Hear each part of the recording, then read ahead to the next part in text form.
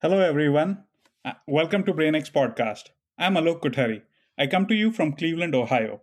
We hope to make this a podcast about conversations with leading figures and their work at the crossroads of machine learning and healthcare. Let me introduce myself quickly. I have spent more than 10 years in the field of machine learning, doing research and development all over the world.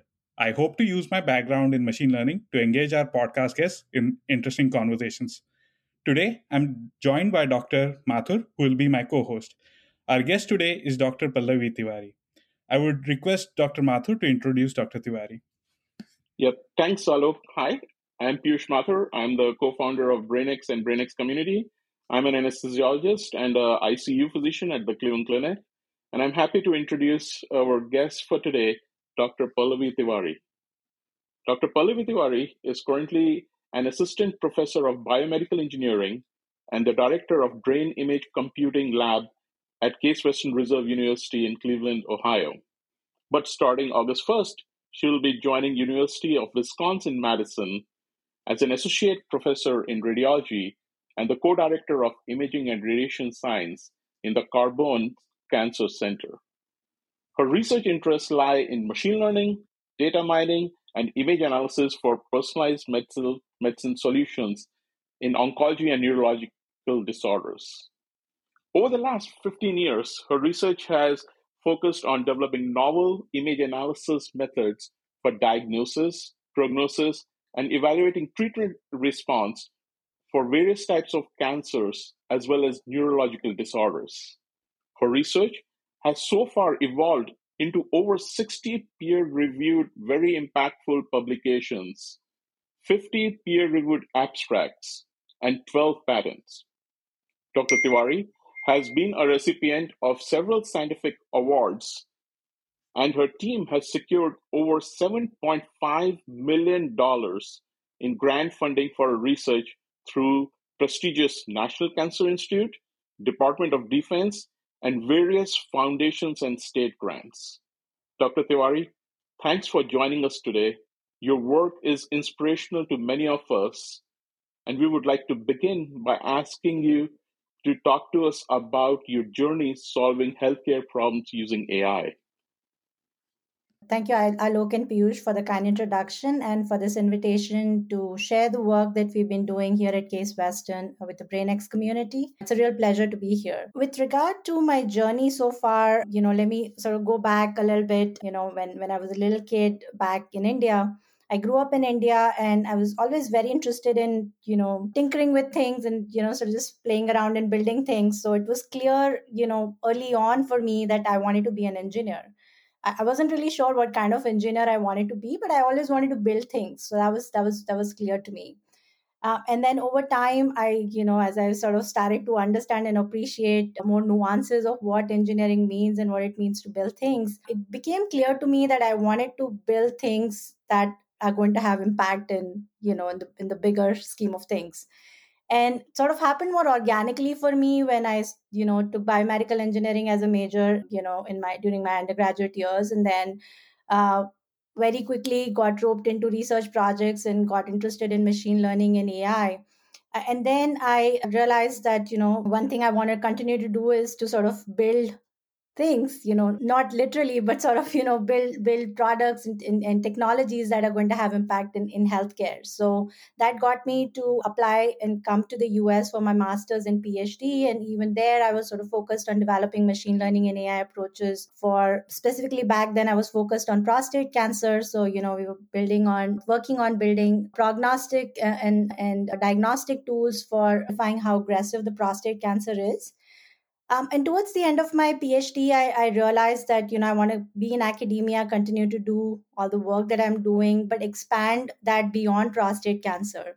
So towards the end of my PhD, I came in contact with a neurosurgeon who then became my collaborator, and we were chatting, and then he mentioned there are of course prostate cancer is one of the leading causes of cancer related deaths in the US, but there are still treatments available of prostate cancer. For more recently in breast cancer, there are personalized treatments that are becoming available. But if we talk about brain tumors, especially glioblastoma, which is one of the most aggressive brain tumors there is, the median survival is between 15 to 18 months. So, very, very poor survival.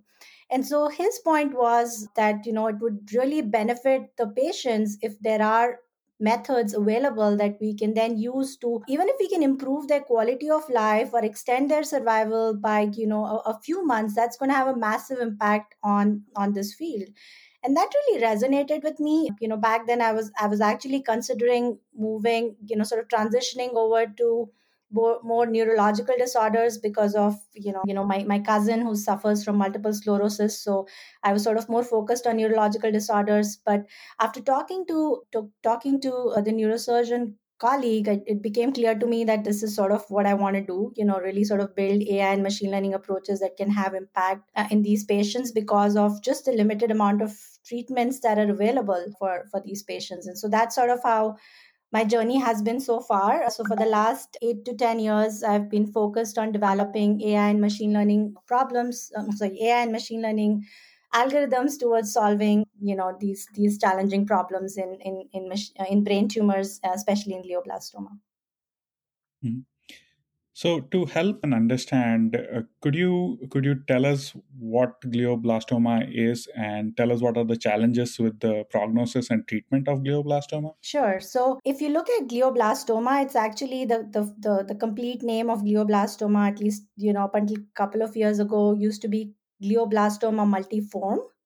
And the second term, multiform, actually comes from how heterogeneous the tumor is. So it's a highly heterogeneous form of cancer that grows very quickly, highly malignant. And, because of how malignant it is and how quickly it grows, the median survival, as I mentioned, is between 15 to 18 months. And unfortunately, for the last 20 years or so, the treatment has been the standard treatment, which consists of surgical resection, wherein they go and scoop out as much cancer as they can see, followed by chemo and radiation. And so that's sort of the standard treatment for all patients. So, some patients with that treatment will live for less than 6 months. Some others will, roughly 5 to 10% will live for, over 3 years.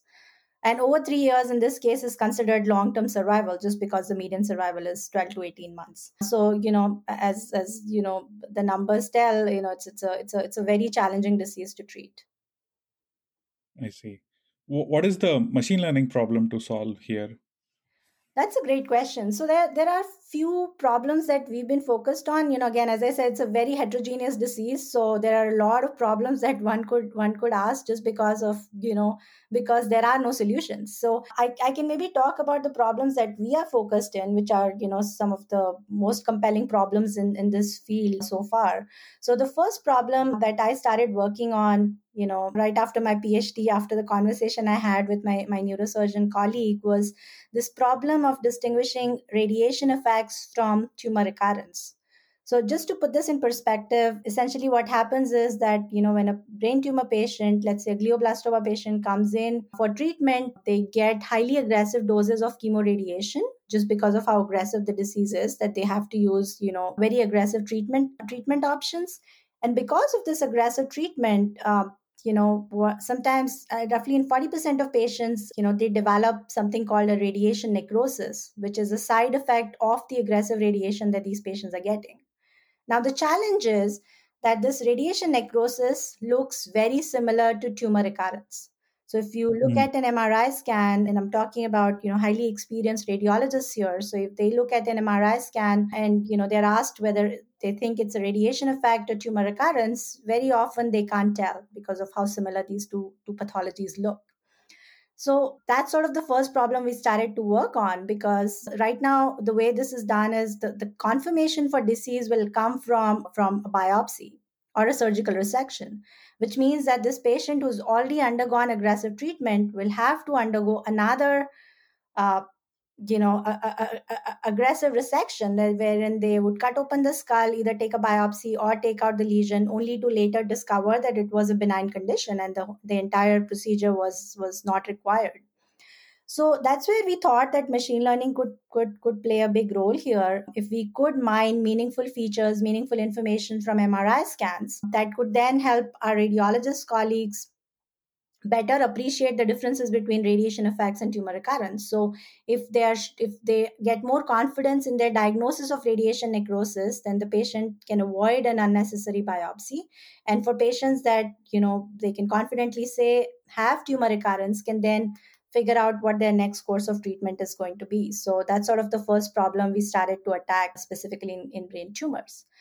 The second problem that we've been looking at for quite some time is this problem of personalized treatment. So, as I mentioned, the treatment has really not changed for these patients in the last 20 years. So, which means that there are patients who do well and patients who don't do well. The question that we wanted to ask is, can we identify a priori on the baseline scans that we have access to, and in fact, if we can get additional information like the pathology, the biopsy that's obtained for those patients, and there's this omics data that's available, can we create a signature that can inform us on what treatment will work for this patient? Or is chemotherapy really the right course of treatment for this patient? Because roughly 50% of the patients will fail chemotherapy, which means that there'll be a recurrence within 6 to 8 months of the treatment. And so the question is, should we even, or if the neuro-oncologist, should they even recommend chemotherapy, or should this patient be put in a clinical trial where they might benefit from another treatment that's, let's say, more suited for the kind of the specific phenotype of cancer that they have, and perhaps have a better quality of life and improve survival. So that's sort of the other question that we've been focused on for the last few years. I see. And personalizing treatment, and if some treatment is not required, then it also saves patients money. Is that also correct? Absolutely, yeah. So there's financial toxicity. So of course there's toxicity associated with the treatment itself, but the financial toxicity that comes with it. So, we're talking about a brain tumor patient in the US. The cost of the treatment itself run in upwards of hundreds and thousands of dollars, right? So chemotherapy treatments just by themselves are over $100,000. So there's the toxicity, treatment related toxicity, but also financial toxicity that has a huge impact on these patients. Makes sense. So digging a little bit into the actual machine learning, right? So we are looking at some of your recent papers. In one of them, you have used support vector machines. I'm going to read out the title of the paper. Sure. The paper is Radiomics Approach to Distinguish Non-Contrast Enhancing Tumor from Vasogenic Edema on Multiparametric Pretreatment MRI Scans for Glioblastoma Tumors. Sorry if I got any of the pronunciations wrong. And the approach was support vector machines, good old feature pruning, and more what we would say classical techniques. And then you had a paper with more deep learning techniques, which was a hierarchical deep learning approach for segmentation of glioblastoma tumor niches on digital histopathology. We would love to understand how you went about choosing the tool here and which tool was necessary for which problem and why. Like why support vector machines made sense in the first case and why deep learning made more sense in the second case. Sure, that's an excellent question. I'm glad you asked that question because I have a strong opinion about it, which may not necessarily resonate with the rest of the community here. So I want to sort of mention that before I answer the question. So the way we've handled this dichotomy of whether to use deep learning or machine learning is really driven by the need in the field, right? So based on the conversations I've had and our group has had with our clinical collaborators. So as I mentioned, we work very closely with the neuro-oncologists, the neuroradiologists, neuropathologists. It's become clear to us during those conversations that they care deeply about interpretability, right? They need to understand what's happening. Is it just a black box which will throw an answer and you listen to that answer and follow whatever the black box is showing, or is there a way that they can understand what's happening behind the curtains, just so they can be more confident in the decision that's coming from that model? So the way we've sort of addressed this, and you've nicely mentioned it with some of the papers that you listed, is when it comes to problems that don't directly have an impact on the patient or the decision that the clinician has to make or the radiologist has to make, we tend to rely more on a deep learning based approach. So for example, segmentation. So you gave an example of an approach that we developed, a segmentation approach where we used deep learning. And similarly, we've used deep learning for pre-processing, for quality assurance, for doing quality checks in our data, because the cost that ultimately, the impact that it will have on downstream analysis is somewhat mitigated, with as multiple steps go on. So if you miss one patient that should have been included in the machine learning model, it's not necessarily going to have that massive of an impact on the ultimate decision. And so that's sort of what we've primarily used deep learning for. And for questions surrounding treatment decisions, like when we talk about personalized treatments that the model would sort of recommend, let's say, is this chemotherapy was is it the patient suited to get chemotherapy or not. Now this directly has an impact on how the treatment course is going to happen for this patient. And so for those approaches, or for example, distinguishing radiation effects and tumor recurrence, now the model, let's say the model says that there's 90% confidence in this lesion being radiation necrosis. Now ultimately this patient may not get a biopsy, and of course that's ultimately the decision comes from the neuroradiologist, neuro-oncologist, and the conversations they have. So it's not necessarily just the model, but the model is recommending that this specific image there's a high probability that this lesion is radiation necrosis. So there's sort of an ultimately there's a cost associated with the decision that's being made. And so there we tend to rely more on approaches that, or feature extraction approaches that are more well, I wouldn't say transparent, but translucent, where you could go to your clinician, your clinical colleagues, and explain to them that this is what's happening behind the curtains, this is what the model is trying to capture. And I'm happy to share some examples of that, on what exactly in terms of the pathophysiology of the disease that we try to model. But that approach is really has so far worked for us pretty well, because we have clinical collaborators who really understand and appreciate the methods that are being developed in the group, and they ultimately become advocates of these approaches in the community, just to make sure that there's more widespread dissemination of these methods. Dr. Tiwari, that sounds fascinating. And your collaboration with the clinicians and how these models are being developed with the clinician in the loop is extremely important. But AI still faces this big hurdle of getting implemented in healthcare. What is your viewpoint on that? What kind of hurdles have you come across, and some strategies to overcome that? Because there's a lot of research that is going on. The implementation aspects of that still remain a challenge in healthcare for sure. Yeah, so that's another excellent question. As you mentioned, there's sort of multiple approaches, machine learning approaches that are coming out almost every day now, but not many are getting translated. And I think there are multiple aspects to it, multiple nuances to it that need to be better understood.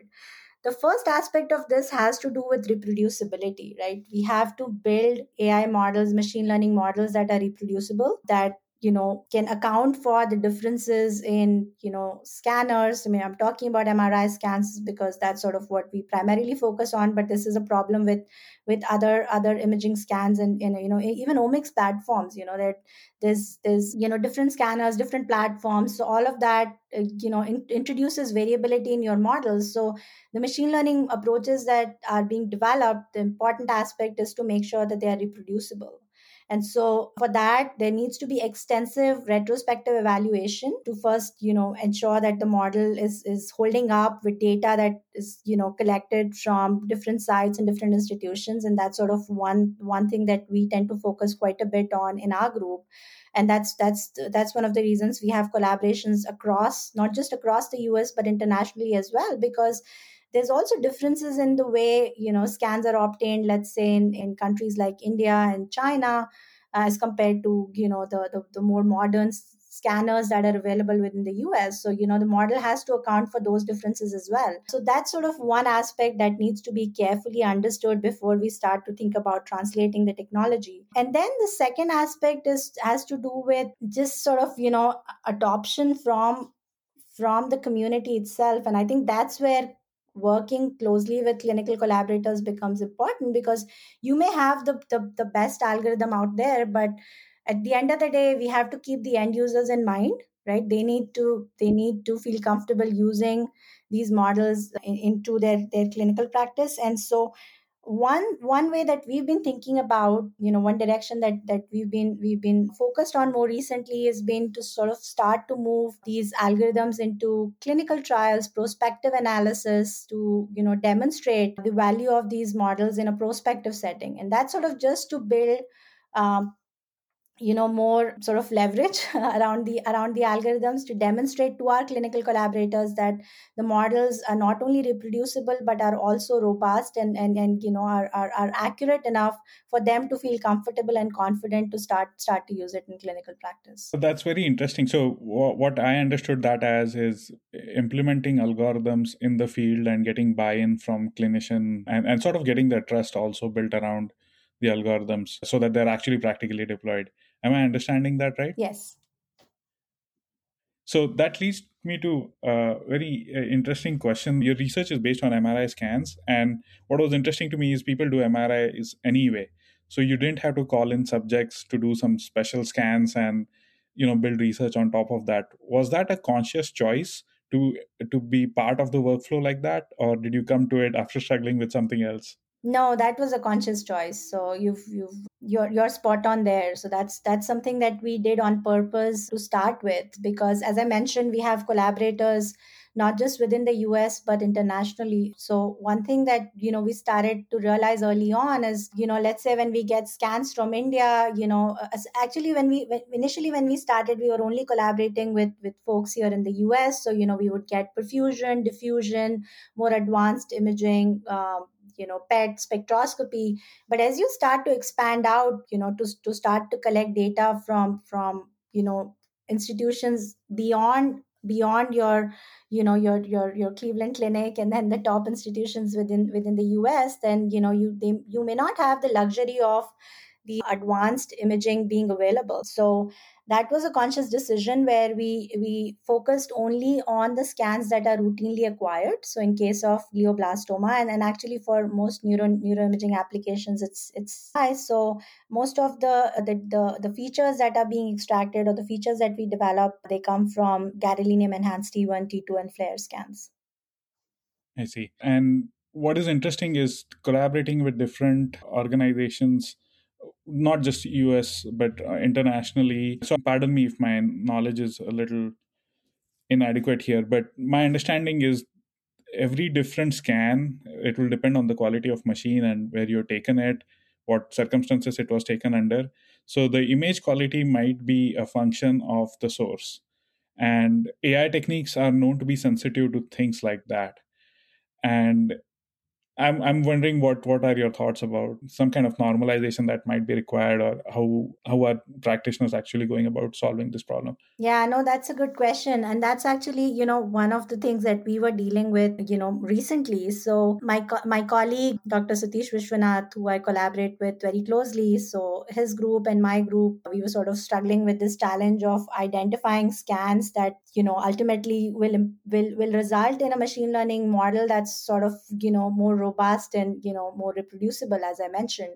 And so the challenge in the community in general is, what's called garbage in, garbage out, right? So if you have poor quality scans, or just challenges with just, the motion artifacts and the other artifacts that come with the scan itself, then that ultimately has an impact on your machine learning model. So Tisha's group and my group, what we did was we came up with this open source software that's called Marquee.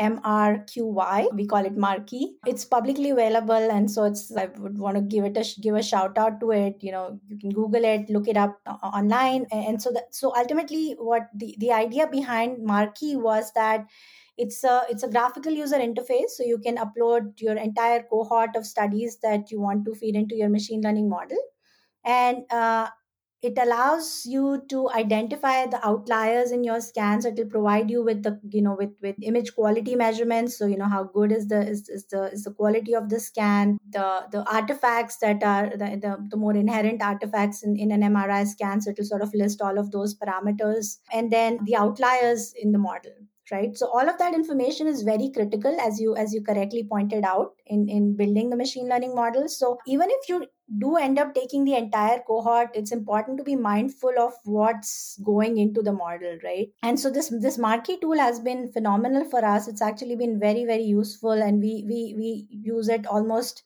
exclusively for all our machine learning approaches, since we have developed it, because it's allowed us to, identify the outliers. So either do you want to include them, do you want to exclude them? Same goes for poor quality scans, and ultimately what kind of impact it has on your machine learning models. So that sort of really being aware of it and sort of working on it actively has made us more appreciative of how important these approaches to doing quality control and making sure that your data is, being more aware of what the data is, what the input is to the model, that ultimately has an impact on how the model is being created and the output that you get in the end. That's fascinating, Dr. Tiwari. But moving beyond the quality of data, one of the issues that the AI community, and specifically AI healthcare community, has been dealing with is the issue of bias. And we are understanding and learning more about this. It's not just about the data, but also about how different practitioners are looking at different models and the issues with model themselves. How do you view this issue of bias? And talk to us about your efforts in supporting a diverse community of data scientists and engineers, especially women. Your leadership is truly inspirational in this area. So talk to us about these two issues, which kind of go hand in hand, of bias in AI itself and diversity challenges for Right. practitioners. No, that's a great question, Piyush. So uh, let me break it down into two different aspects, and then I'll try to bring them together towards the end. So the first aspect that you hit on is the diversity, right? The diversity in the data itself. And so that ultimately leads to biases in the machine learning model. And so if we use US as an example, the data that we have primarily comes from institutions within the US and primarily Caucasian population. So the model is going to be biased towards Caucasian population. Now the question is, does this model work on, let's say, other population, Asians, Black, the sort of African American communities? So that's a question that I think the machine learning community is sort of now starting to realize and be more appreciative of. In terms of our own efforts, we've for now been focused. A big part of focus has been on gender diversity or sex specific diversity. The reason why we started to look at sexual dimorphism, as it's called, is because glioblastoma, this sort of it's known that men tend to have worse outcomes. First of all, they have high likelihood of getting glioblastoma, and they tend to have worse outcomes. And so the question that we were interested in was, if we built a model that's an all-comer model, as we call it, you have men and women together, and then we apply this model separately on men and separately on women, will the model still hold? And we weren't necessarily getting great results, as is actually shown in other papers as well. So what we then decided to do was actually address it, by creating models that are more sex specific. So, you create a separate model for men and a separate model for females. And the advantage that it has is that then ultimately the treatment decisions will be different, and that links back to personalizing treatments. So recent data is suggesting that immunotherapy, for example, depending on the type of cancer that you have, the response to immunotherapy is different between men and women. And so that ultimately leads us to thinking towards personalized medicine. And that all of that goes back to your machine learning model. So if you create separate models for men and women, can you ultimately then make your model more personalized to a specific population? And then more recently, we've started to look at, racial diversity as well, differences in Caucasians, in African Americans. More recently, we've started a new collaboration with India. So, just bringing in India and China, sort of bringing in Asian population as well. So, that's sort of work in progress. And I think it's great that the community is becoming more aware and realizing that has to be an important part of how the model training has to happen going forward. And then coming back to your second question about training, women and underrepresented minorities, as I mentioned at the start, I'm an immigrant myself. I grew up in India. So, and especially I was born in a small town in India, where back then, at least, several years ago, when I was born, women were still considered as, someone who, not necessarily study, be at home, raise kids, and that's sort of what their jobs are. It's of course changed over the years, but that's what I grew up seeing. And so, of course, my family was different. They were very supportive of, me studying and coming here and doing research and so on. But I wanted to pass that on. I wanted to ensure that there are women, especially from places where they don't have the support that they need, to be able to get the opportunities, if that's something they want to do, that there's an opportunity for them to do research. So I've over the years, I've become more active in being a proponent of women, being involving women in research and in STEM related activities. So both within the university, but outside as well, in this community, especially if we talk about the machine learning AI community and medical imaging community, we don't really have as many women. In the conferences that I attend, there are roughly 10 to 15% women that you see. So there's, significant underrepresentation of women, and also underrepresented minorities. So that's what I've tried to do. In the efforts, the modest efforts that I've made so far have been just to promote women, and providing myself as an example whenever I can, to support them and ensure that, that there are more women being represented in the community. And then going back to sort of tying this together, and as you correctly pointed out, Piyush, if there are, more women, more diverse population, especially, clinicians, researchers, there's going to be more awareness, right, of just understanding these implicit biases in the treatments, in the models, everything. It sort of goes hand in hand, starting from the machine learning model, but then ultimately treating the patients and the impact that these biases can have in sort of treating these patients. So, the more women we have, the more underrepresented population, the more diversity in the clinical cohort, but also in the academic setting, it ultimately will lead to ensuring that, we go on to build a community that's, more diverse and better represented. That's great, Dr. Tiwari. And each time I talk to you, I'm always inspired. I'm always thrilled to learn about your work, not just on the technical aspects, but going beyond these technical issues and developing collaborations, developing these community aspects. Always excited to hear from you. But tell me, what are you most excited about your work in the next 10 years? There are all these grants which have come about. They're very exciting. A lot of work that I have to recognize that goes in on behalf of you and the team that works with you. What are you most excited about in the next 10 years in this field? Well, I would say the thing that I'm mostly excited about is the potential impact that these approaches can have. Right. So as I previously mentioned, this it's great to build these fancy machine learning algorithms, deep learning approaches, come up with the best segmentation model that exists. But ultimately, to have impact, you want to make sure that it becomes available to the patient, and it ultimately has an impact in patient's quality of life, or improving their survival.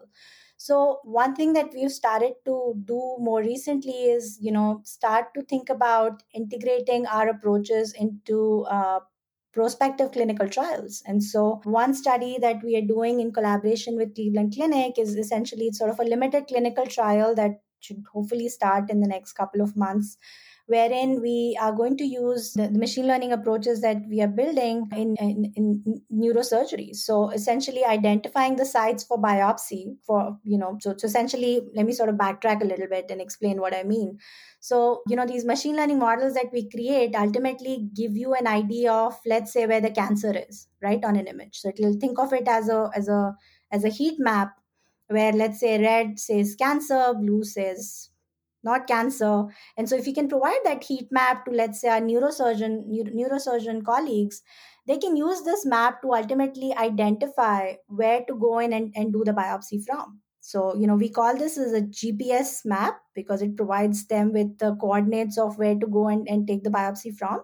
And the reason why this is important is because, biopsies, of course, as you know, are not perfect, right? So it really depends on where they're taking the biopsy from, and there are sampling errors associated with the biopsy. So if we talk about a brain, biopsy in the brain, they are going to cut open the skull, take the biopsy, and then if the biopsy doesn't have enough information, then they can't just go back in and do this again. So we want to maximize the biopsy yield, as we call it. And so that's sort of one direction that we've started to take, is to start to use these machine learning approaches in targeting biopsy. So that's sort of one aspect. And then the other thing that we are doing is also for the project that we were talking about for radiation necrosis and tumor recurrence, to sort of start to use that approach into clinical trials, prospective clinical trials, to see how these approaches can inform our radiologists in making better decisions in being able to distinguish these two pathologies. So these are sort of more short term things that are in the pipeline that we are going to do. But ultimately, the idea is, let's say, in 5 to 10 years, that we are at a place where we've collected enough evidence to demonstrate that these methods really can have an impact, on the patients, let's say in brain tumor population, to then ultimately start to impact their treatment decisions. So that's something that I'm very, very excited about.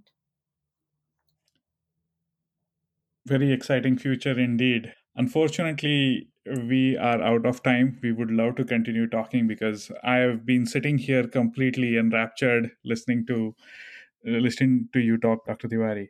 But unfortunately, we are at the end of another edition of BrainX Talks. I would like to make an appeal for all those interested. Please come to our LinkedIn page and be part of our BrainX community. Dr. Tiwari is part of it, and what BrainX community is doing is trying to be a global, diverse community, fostering collaborations amongst all. We just heard how important this is for the future of AI and healthcare. Please come join us. It costs you nothing. It's a great opportunity to learn, and we would love to learn from you. Please visit brainxai.org for more information. Drop us a line for collaborations, and we would love to hear from you. Thank you so much, Dr. Pallavi. It was really, really interesting and exciting for me. And I'm sure Dr. Mathur would say the same. And for all our friends, until next time, stay safe.